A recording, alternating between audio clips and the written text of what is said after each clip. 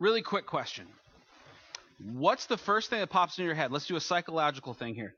First thing that pops into your head when I say the word miracle. Way to go, Churchy. You got that right. Okay. So Jesus, the answer is usually Jesus. But I want you to think for a moment. What do you think of when you hear the word miracle? Yes, Jesus, the death, burial, and resurrection is nothing short of miraculous. It's so miraculous that that's the only time that's ever happened. Other people have been crucified, they died, and they were dead. Jesus was crucified, died, came back to life, was resurrected, brought his life back. He said, I have the power to lay my life down, I have the power to bring my life back. Now, aside from that, and the all-importance of it, what else does that word conjure up in your mind? Maybe somebody who was sick and then wasn't. They were healed somehow, some way. There's no medical explanation for it. See, there's a way that God heals us, and He heals us through medicine, through our bodies that have this ability to recuperate and regenerate when we become sick. You know, when we catch a cold or the flu, our body goes into flu and cold fighting mode, and it takes a couple of weeks, and it gets it out of your body, and then you're good. We can aid it with medicines, and medicines are great, and doctors are awesome. You should pray for your doctors that they would have wisdom and insight. But in the sense, that's a healing, but I'm talking about something that can't be medically explained. That's something that we look at and we go, that's a miracle. That is something that only God could do. That person had cancer, now they no longer have cancer. That person, maybe it's not medical, maybe it's financial. I had no way to pay any of my bills. All of a sudden, a check showed up. Somebody gave me money. Somebody stopped me on the road and said, here, I think this is for you. The Lord told me, and it was exactly what I needed for my rent, for my gas, for my electric, for my car, whatever it was. Miracle. Miracle. It's something that only God can do. What other things come up in your mind as I mentioned that word miracle? Maybe it's a narrow, just a slight missing of death or tragedy. You know, you're driving down the road, next thing you know, whoa, somebody's swerving into your lane. You had just enough room to go around, come back, and not hit anything. Or maybe even there was no mathematical explanation as to how you made it through that spot. You've gone back and you've looked and you said, this spot was not wide enough for my car to fit through. I don't know how that happened. I have no earthly explanation. Miracle. I'm here to encourage you, this is the secondary issue or the secondary point, that God is a God of miracles. God can miraculously do all sorts of things. I speak a lot against those who teach you that you can make God do a miracle, that you are in control of God, that He is at your bidding, that you say something or you recite a prayer or you do it at a certain time or in a certain way, and then God is obligated to perform for you. That is what the Bible calls paganism and witchcraft, the manipulation of spirits. God is not a God or a spirit to be manipulated. I did A, God has to do B, thus I get C. I sowed a seed, I gave an amount of money to a ministry, now I'm going to get the car or the boat or the house. No, none of that is biblical. However, that doesn't mean the miraculous does not exist. It doesn't mean that God does not bestow upon us things that are greater than maybe what we need. So the teaching is not God wants you to have the bare minimum. No, God is a father. How many of you dads here buy stuff for your kids that not only meet the need but exceed the need? So you buy the kid the backpack that they need for school, but maybe it's a little cooler than the one you saw at this store. It's got a few more bells and whistles. I kind of have a problem with backpacks. That's why I went there first. Maybe it's a pair of shoes. Maybe instead of just the basic shoes that do its job of covering their feet and keeping them from being hurt, you go a little bit extra because, well, the ones they want have Transformers on them or have Superman or Batman or somebody on them or Doc McStuffins or some other Disney princess on them. And you say, okay, it's a few extra bucks, but I love my children and I want to bestow upon them good gifts. See, God is a father that's way better than that.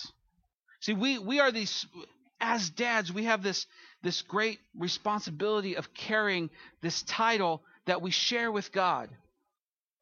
Never lose sight of that, dads. Never lose sight of the fact that as a dad, God has given you, He's bestowed upon you this great privilege to raise up kids and be like Him in that you get to see Him through that process.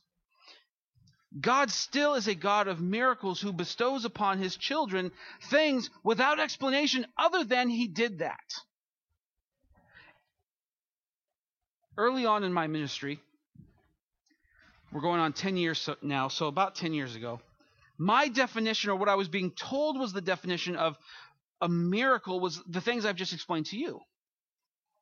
As I began to read the Bible, though, I began to understand that there is a greater miracle than somebody being raised from the dead even.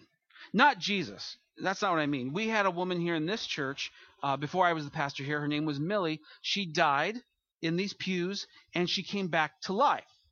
Then she went to be with the Lord later on. I mean, she didn't live forever like Jesus did. So even Lazarus of the New Testament, Jesus raised him from the dead. Lazarus went and died again. There is a miracle that is greater than the financial blessing out of nowhere, the healing from a sickness that can't be explained by doctors. There's something greater than that. That's what we're going to talk about today. Galatians chapter 4, verse 8. Turn your Bibles there. Just to share a little bit of a testimony with you, I was healed once with medical verification. See, it's one thing to say, I was healed, and how do you know? Well, I just feel it. Well, okay. There's nothing tangible there. Here's what happened. So I go to the doctor. I have these things known as night terrors. Anybody ever go through night terrors? It's a lot of fun. It sounds as fun as the name implies. But basically, I just never knew what was happening while I was sleeping. I felt out of control of my body as I was sleeping. It's not that I was doing things I didn't know what I was doing. I couldn't move, but I was awake and cognizant. Really weird. So I go to this doctor, neurologist, go through all these tests. They hook up all these wires to my head, and they're like, okay, you're going to do sleep deprivation tests, and okay, you have narcolepsy. Now, how many people here's only understanding of narcolepsy is something you've seen on television? It's hilarious on television, right? In real life, it's actually, that's not very realistic, number one, and number two, it's not quite as fun. So the narcolepsy, really? Like that? Okay, fine. So they give me these medications. Praise God, at the time I have insurance. It's like a $300 or $400 medication that they're going to cover each month that I have to take. It's literally a stimulant. It's going to keep me awake. And that stuff made me feel crazy. Like, I feel like I just had to run all of a sudden. I have to run. Like, you're just going to the refrigerator. Yeah, but I got to run. Like, it's going to go run upstairs and downstairs again. Why? I don't know. Just crazy. If you've ever taken medications like that were prescribed by your doctor, not by a guy on the street corner, okay, that's a difference here. You know how it just feels, it's a bit of a frustrating feeling. It's a weird feeling. So anyway, so then my wife and I go on vacation, and while on vacation, I lose my medication. Oh, no. But just prior to that, I had come to the altar here at this church and asked for prayer and asked for healing of this. And had forgotten all about that. So we go on this vacation. I lose my medication. What am I going to do now? I don't know. I'm feeling all dopey. I'm trying to have a vacation, but I just feel all disoriented and just not. So I come back, and our insurance changes in that time. I have to go through this whole process again. Oh, man. So anybody here ever gone through a sleep deprivation test? Sleep deprivation test. It's a lot of fun too, isn't it? So for everybody except for the three that raised their hand, here's what they did for me. Maybe it was a little different. You have to stay up for 24 hours. Then you have to go sit in the world's most comfortable recliner and not fall asleep with these wires hooked up to your head. And every 5 minutes you have somebody saying, hey, wake up. Hey, wake up. Hey, wake up. It's like, I've been up for 24 hours. But okay, so they go through this test. Doctor afterwards says, I don't know why you're on medication. I don't know why you're going through anything. I don't see anything here. And that's when it all kind of came back together. Like, oh, I had prayed that the Lord would heal me of this. And all these circumstances, me losing my medication, my insurance changing so that I had to be retested, to find another doctor who says, I don't know why you were ever put on medication in the first place. I knew why, because I had been healed. Now, to say that isn't a green light that everybody's going to be healed. I have prayed for 1,000 other things with little to no answer, other than a wait or a later. Okay, but this was one particular time where God healed me. I have no explanation as to how he did it, other than I prayed, and I didn't give, I didn't sow a seed, I didn't say it in faith. I just asked, and God gave that to me. Why in that particular time moment? I don't know. I know that he's good, and I know that he loves me, and I know that he loves you, and there may be times where he heals you as well. Our God is a God of the miraculous. Never lose sight of that. Don't forget that. Don't let even my own teaching push that aside and say, well, no, we shouldn't be seeking that. No, miracles do happen. We pray for the miraculous all of the time. Here's one way that we do that. Galatians chapter 4, verse 8 says this: Formerly, when you did not know God, you were enslaved to those that by nature are not God's. But now that you have come to know God, or rather be known by God, how can you turn back again to the weak and worthless elementary principles of the world, whose slaves you want to be once more? You observe days and months and seasons and years. I am afraid I may have labored over you in vain. Verse 11, not the kind that you put on a t-shirt or a Bible book cover or, a bumper sticker. I'm afraid, if as a pastor, if I had that on my as a bumper sticker on my car, that would not be good. I think I'm laboring over these people in vain. The Galatian church had been liberated by Jesus from the law and from its condemnation, and now existed in this grace that God has given them. They are now children of God. They can cry out to God as their dad. They had this relationship with God that didn't require ritual, that didn't require observing certain days and certain seasons. They could just come to their dad anytime they wanted for any need that they had. However, they desired to go back to the old ways. It's really reminiscent of the Jewish people in the book of Exodus. Once they leave Egypt, first they cry out to God, save us from the Egyptians who are enslaving us and working our hands to the bones, and they're killing our firstborn children. Put yourself there for just a moment. Imagine yourself as a Jewish person in an Egyptian country, and you're a slave. You have no choice. You are working, and then you have a son, and they take your son and kill your son. Obviously, the Jews cried out to God, deliver us from the Egyptians. So he does. And they go out and you got the 10 plagues of Egypt, and you got Moses and the burning bush and all that. But they get out into the wilderness, and what happens?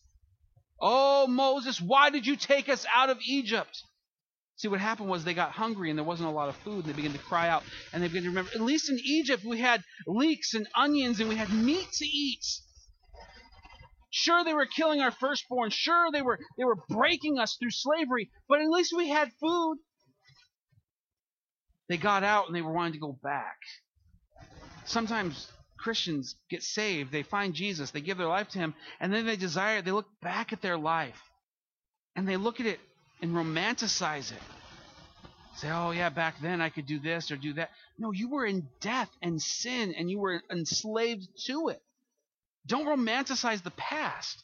Remember, the day before you met Jesus, everything before that was dead. Dead. You were spiritually dead, but then you met Jesus, and he made you alive in him. You were born again that day, and your life now belongs to him, and you belong to him, and he is your father, and you are his child. Paul goes as far as to say that he is a bondservant to Christ, a willing slave. He's left the unwilling slavery of sin to the willing slavery of Christ.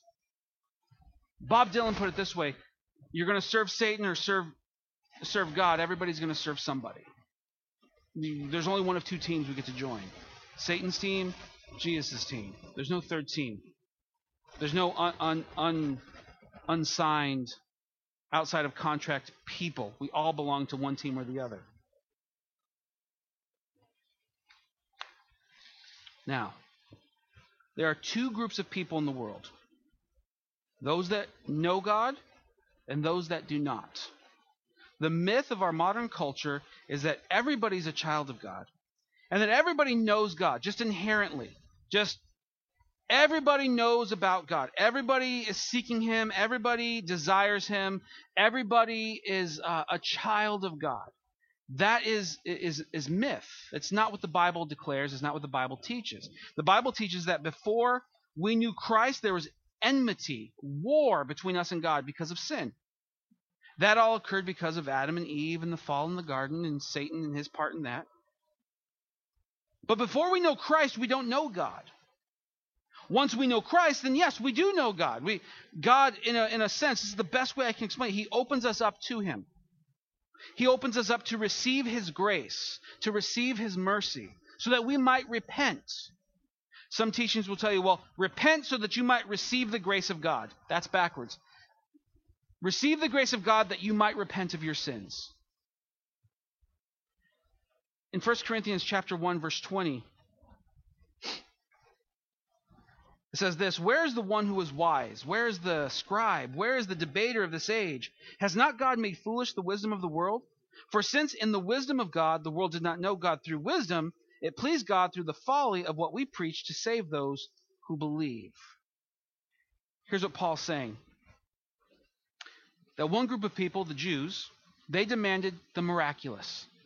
They demanded this of Jesus. Show us a sign that you are the Son of God. Show us a sign that you are of God.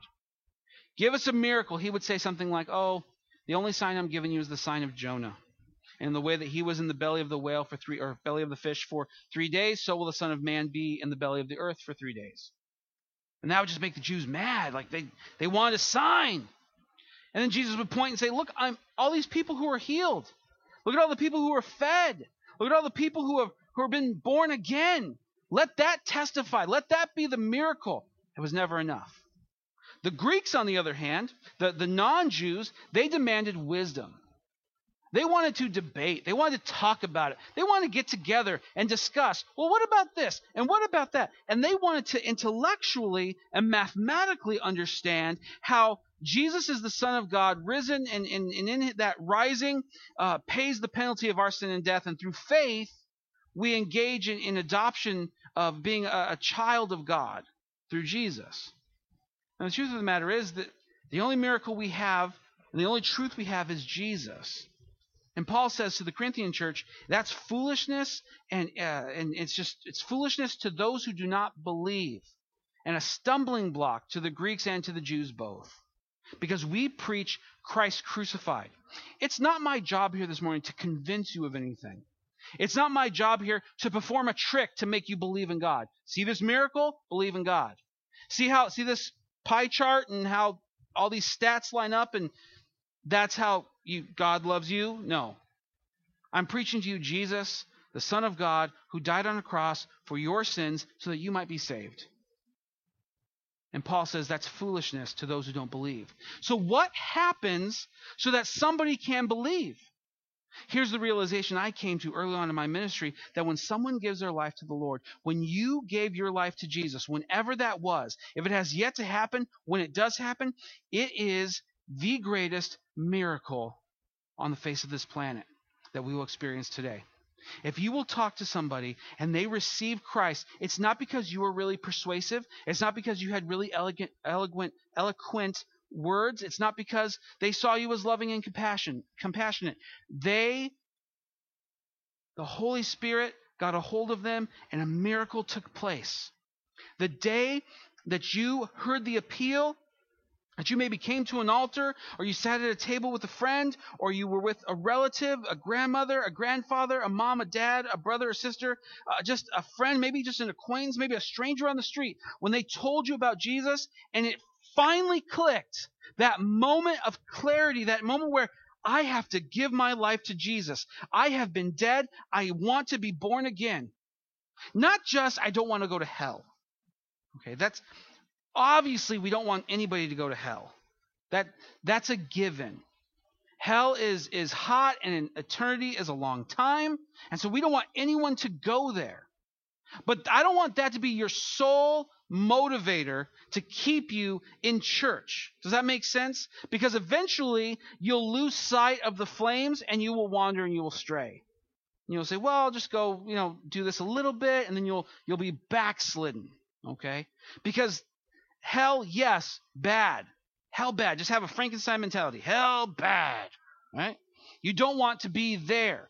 However, if that's your only motivation to be a Christian, you haven't truthfully, faithfully, completely been converted. Because honestly, someone who's been converted from dead to life, you realize that hell's no longer a threat. As a Christian, I no longer fear hell. Do you know why? I'm not going there. There's no reason to fear it. There's no reason for me to walk on eggshells. I might make God mad and then he'll send me to hell. No. He died on the cross for me. Christian, you have no reason to fear hell. You have no reason to fear a punishment that God has already bestowed upon his son. Does that make sense? That it wouldn't be fair for him to punish his son and you at the same time. Is hell part of the gospel message? Yes, it absolutely is. And to omit it is wrong, but to only focus on it is wrong as well. The truth is, the day you gave your life to Jesus, that was a miracle. And the Bible says, Paul says to us through the Holy Spirit, that not only do you know God, but you are known by God. Let's be real plain here for just a moment. Many of us here, we know each other to an extent. But there are parts of us that are reserved for other places. There are parts of us that are reserved for home, for instance. You handle yourself a little differently. Maybe you feel less vulnerable at home, so you're a little more comfortable, a little more confident. Okay? Maybe at work, different demeanor. You work at a high-stress job. There's a lot of demands. You're talking with a lot of folks. You have to be a little more strict because the people you're working with, let's face it, if you're not on top of them, they're not going to get their job done. So you have a different demeanor. What that ends up happening is it creates these layers of who we are. And I find that through Jesus, God is trying to remove all of those layers and just leave a person. That we would be the same person no matter where we go, from here or to there, whether we go home, whether we're at church, that there would be no facades, that there would be no masks that we wear. That we would be a Christian, following Christ, child of God, no matter where we go. We never set aside our Christianity. Oh, well, it's okay, that's for church, but now I've got to go into the real world and I've got to be like them. No, Christ has called us out of that world to be a part of his world and then exist in that world while still being in his world. Does that make sense? To be reoriented to be a missionary on this planet. That now we are sojourners, we are pilgrims. This is not really our home. I pray for the best for all the skirmishes around the world, the wars, things like that. But this is not our home. I pray that these folks that are fighting in wars now, that they would have a new home. That new home would be with Jesus. That they wouldn't die for some silly war and not know Christ. And not go to be with Christ. Whether they're on the wrong side of the line or not. They're still people that Jesus died for. But see, in all of that, we might not know each other. To go back to my original thought, we might not know each other fully. But here's what the Bible tells us, that God knows us. He knows every part of you. He knows every thought you have. And see, we know this intellectually. We call this omnipotence. Or omniscience, sorry. We call this omniscience. All-knowing quality of God, that he knows all things. You're not going to surprise him. We know that intellectually, but let that emotionally sink in for just a moment. At your worst and at your best, God knows you. And your deepest insecurities, God knows you. And your deepest hurts and pains and fears, God knows you. You are known by God. I don't say that to scare you. Oh no, God knows me. I say that to encourage you. That God knows you and loves you. That even knowing you, every nook and cranny of your heart, he still sends his son to die for you. See, he never sends his son to people worthy of his son. He sends his son to die for those who are unworthy. truth be told, we're all unworthy outside of the grace of God. When you go out into the world and you need to minister to folks and you want to hesitate and say, no, not them. You have to understand that without the grace of God, you're in that same boat. That their sin's no different than your sin in the eyes of God. Sin is sin. And so we never hold back. We never say, well, I can't. Well, it's not going to work. They're not going to understand. They're not in the right place. You don't know. You don't. Because there was a time and place in your life where you weren't at the right place. You weren't ready. But someone still shared the gospel with you, and you were born again. I need us to remember and not lose sight of the truth that this all comes to an end one day. There are times where I still get overwhelmed with Ethan and his diagnosis of leukemia. I in my mind, I see the future, and I think of him telling people, yeah, when I was a kid, I had leukemia. You know, like some of us might say, I had measles or, chickenpox. I had leukemia. And the continual testing and that sort of thing, it just gets overwhelming. Maybe you've been there. Maybe you've had somebody die and you just remember, oh, yeah, that's right. This person is not here anymore. Maybe it's some time has passed and it just jumps back up. Maybe, oh, this happened, or you lost this, or just some trial or tragedy occurs. God knows you. God cares for you. God wants to be the one that you run to in those times, as overwhelming as they might be. Jesus puts it like this, and this is a hard word. Some of the verses read in the Bible, God is love, like we get that. We want to, yay, that's a good one. Jesus says things like, those that don't love me more than their mother and father don't really love me. That's a hard word. For some of you, that's easy. Didn't have a good relationship with mom and dad, like, okay, check. Got that one. But for others, you had good moms and dads. It's like, wait a minute. What does that mean? It means that Jesus must be your all in all. And the truth of the matter is, when the miracle happens that you see Jesus for who he is, it happens actually quite easily. Because you realize, well, yes, he's Jesus. He is the one who's made me. He's the one who's paid the price and the penalty for my sin. He's the one who's forgiven me. He's the one that walks with me. He's the one that leads me beside still waters. He's the one that leads me to the green grass. He's my good shepherd. He's my brother and my Savior and my Father and my God. And he's desired me and wanted me, and now he knows me. Church,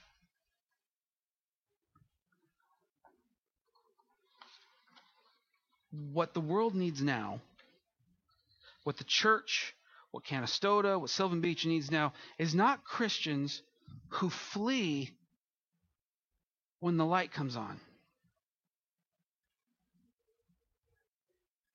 When the first trial comes, they're going to come. I'm not preaching a soft lifestyle to you. You're going to become a Christian, and life is going to be hard. You're going to have to endure. But it will be filled with such joy that it will supersede the pain. Does that make sense? That where you will mourn, and you will mourn with others, but you'll also rejoice with others. I look back at Alicia with baby Dean. We rejoice that baby Dean is here. None of us had anything to do with that, but there he is, and we rejoice with them. We rejoice that he's growing, and he's wonderful, and he's beautifully made, and he laughs at everything, and he has so much hair on his head. I mean, we rejoice with him, right? Ben and Jen go home. Jen, we're dedicated with them as well. We're hoping for the best. We're praying for the best, but we're there, right there with them. When someone loses a loved one, we mourn with them. Oh, I'm sorry your son died. I'm sorry your husband died. I'm sorry that this person died. What can we do for you? Can I make you a meal? Can I do something? See, that this is the life that's amplified that Jesus calls us to. Life and life more abundant. We feel more. It hurts more. And so I don't want want to sugarcoat anything. That's the life we're being led to. But what the world needs is people that won't turn back from it. Here's what Paul says. Galatians 4:4. But when the fullness of time had come, Galatians 4:9. But now that you have come to know God, or rather be known by God, how can you turn back again to the weak and worthless elementary principles of the world, whose slaves you want to become once more? Knowing Jesus changes everything. It changes your past because he redeems it. It changes your present because, gosh, who knows where we're going to be today. And it changes your future, where he's leading you to. For some, that's scary. For others, it's exciting because who knows who the Lord is going to bring into your life. I look around this room 4 years ago, with the exception of my mother-in-law and father-in-law, sister-in-law, brother-in-law, none of you guys were really in my life, right? And I wasn't in yours. But one day, boom, we're all put together. Who's going to be put together next? Who's going to come in here next? Who's going to be a part of this family in this church? We don't know. It's exciting. It could be any number of people or any number of families and kids, and we'll just keep growing and having fun and worshiping Jesus. And the last thing we need is people who are turning back. I meet no shortage of people who, yeah, I went to church, but this happened. Some folks, it's silliness. Someone parked in my parking spot and I was just angry. They sat in my pew and I had sat there for 3,700 years and somebody else sat in my seat and I just couldn't handle it. And they leave. Okay. Let us know when you grow up. Whatever. There's other people, my pastor made a pass at me. I'm 14 years old. Or this person took advantage of me. Or I went through a divorce and they shunned me. Or I went through this trial and nobody showed up. No one cared for me. I meet those people all the time. And they turn back as a result. I can count on one hand how many people actually endured that and stayed in the church. Not this church, but any church. And so I don't say this lightly, but I do say this from the biblical standpoint, that we need folks who will push past the inconveniences. Now, we don't push past something that's sin. Sin is sin, and we deal with sin. But I'm talking about the pews and the parking spots. And, there wasn't enough of this at the potluck, which we're having in a few minutes. Or the pastor doesn't dress right, because I get that. Or, he's not old enough. I'm sorry, I'm going as fast as I can here. Actually, that's a lie. I'm trying my hardest to slow down life in its process because my kids keep getting bigger. Please pray for me. But the point is this: we need folks that won't turn back. Turn back to the old life. Not just turn away from the church, but turn back. The Christian church has so many trends. I've only been in church 10 years, really, faithfully, and I've seen so many trends come and go. So many things that were the new thing, and you just wait 10 minutes and they're gone. And they might even be biblical things, but people just, oh, that's a new thing, got to run to it. Oh, there's a new thing, got to run to it. Like, wait a minute, let's just stick with the Bible. Books are good, preachers are good, pastors are great, blogs are fun, but it's the Word of God that counts. It's the Word of God that matters. And so all that to say, you're a miracle. The Bible's not about you, but you're involved. Jesus is the greatest miracle. And then he does something miraculous in your life. And I want you to see yourself as not just a sinner, but a sinner saved by grace miraculously. And I want that to become part of your identity so that when you live your life, you realize, oh, I'm not that person. I'm the person God is making me into. It changes your perspective on everything. How you raise your kids, how you go to work. You start seeing the eternal value of things. Gotta be honest with you, when I see things that don't have any eternal value, I'm not really invested in it. Because they're not going to last. My kids, that's got eternal value. You guys, eternal value. The Church of God, eternal value. Voting? I mean, I vote. I encourage you to vote too. But politicians come and go. Eternal value. Christ has the ultimate eternal value, and that's where I want to put all my energy. Let's stand this morning. We're going to stand. We're going to bless the food. But first, I want to give you an opportunity. I want to make an appeal. This is the part of the service where I say, or I give an invitation for you to become a Christian. Whether that means for the first time, or for the next time, or for the last time.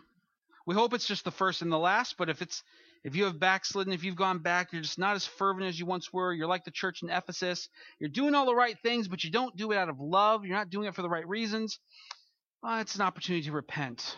It's an opportunity to go back to God and say, God, I am sorry. And so all I want you to do is to pray with me right now. Father, I thank you for every person that gives their life to you. I see it as nothing less than a miracle. That somehow, some way, your kingdom enters into ours and someone is transformed. And your Bible uses this language of being born again, something so drastic, so literally big, that we're not just a new person with new rules. I mean, we were brand new. Like a caterpillar becoming a butterfly, we have gone through metamorphosis. We have transformed. I praise you, Lord, for every time that miracle occurs in our lives or in our church here at this building. I pray today, Lord, for those who are here. Lord, if your offer of grace has stuck, if you have opened your people up today to see the goodness of your Son Jesus, to see the reality of what it means to be a sinner, and that without you we're all fallen short of the glory of God, that today would be the day, the first day of their real life. I pray for those who maybe they've heard this appeal and they didn't want to go to hell, so they just, I'll accept Jesus, but life since then has not been reflective of that choice. Father, I pray today would be the day of transformation for them.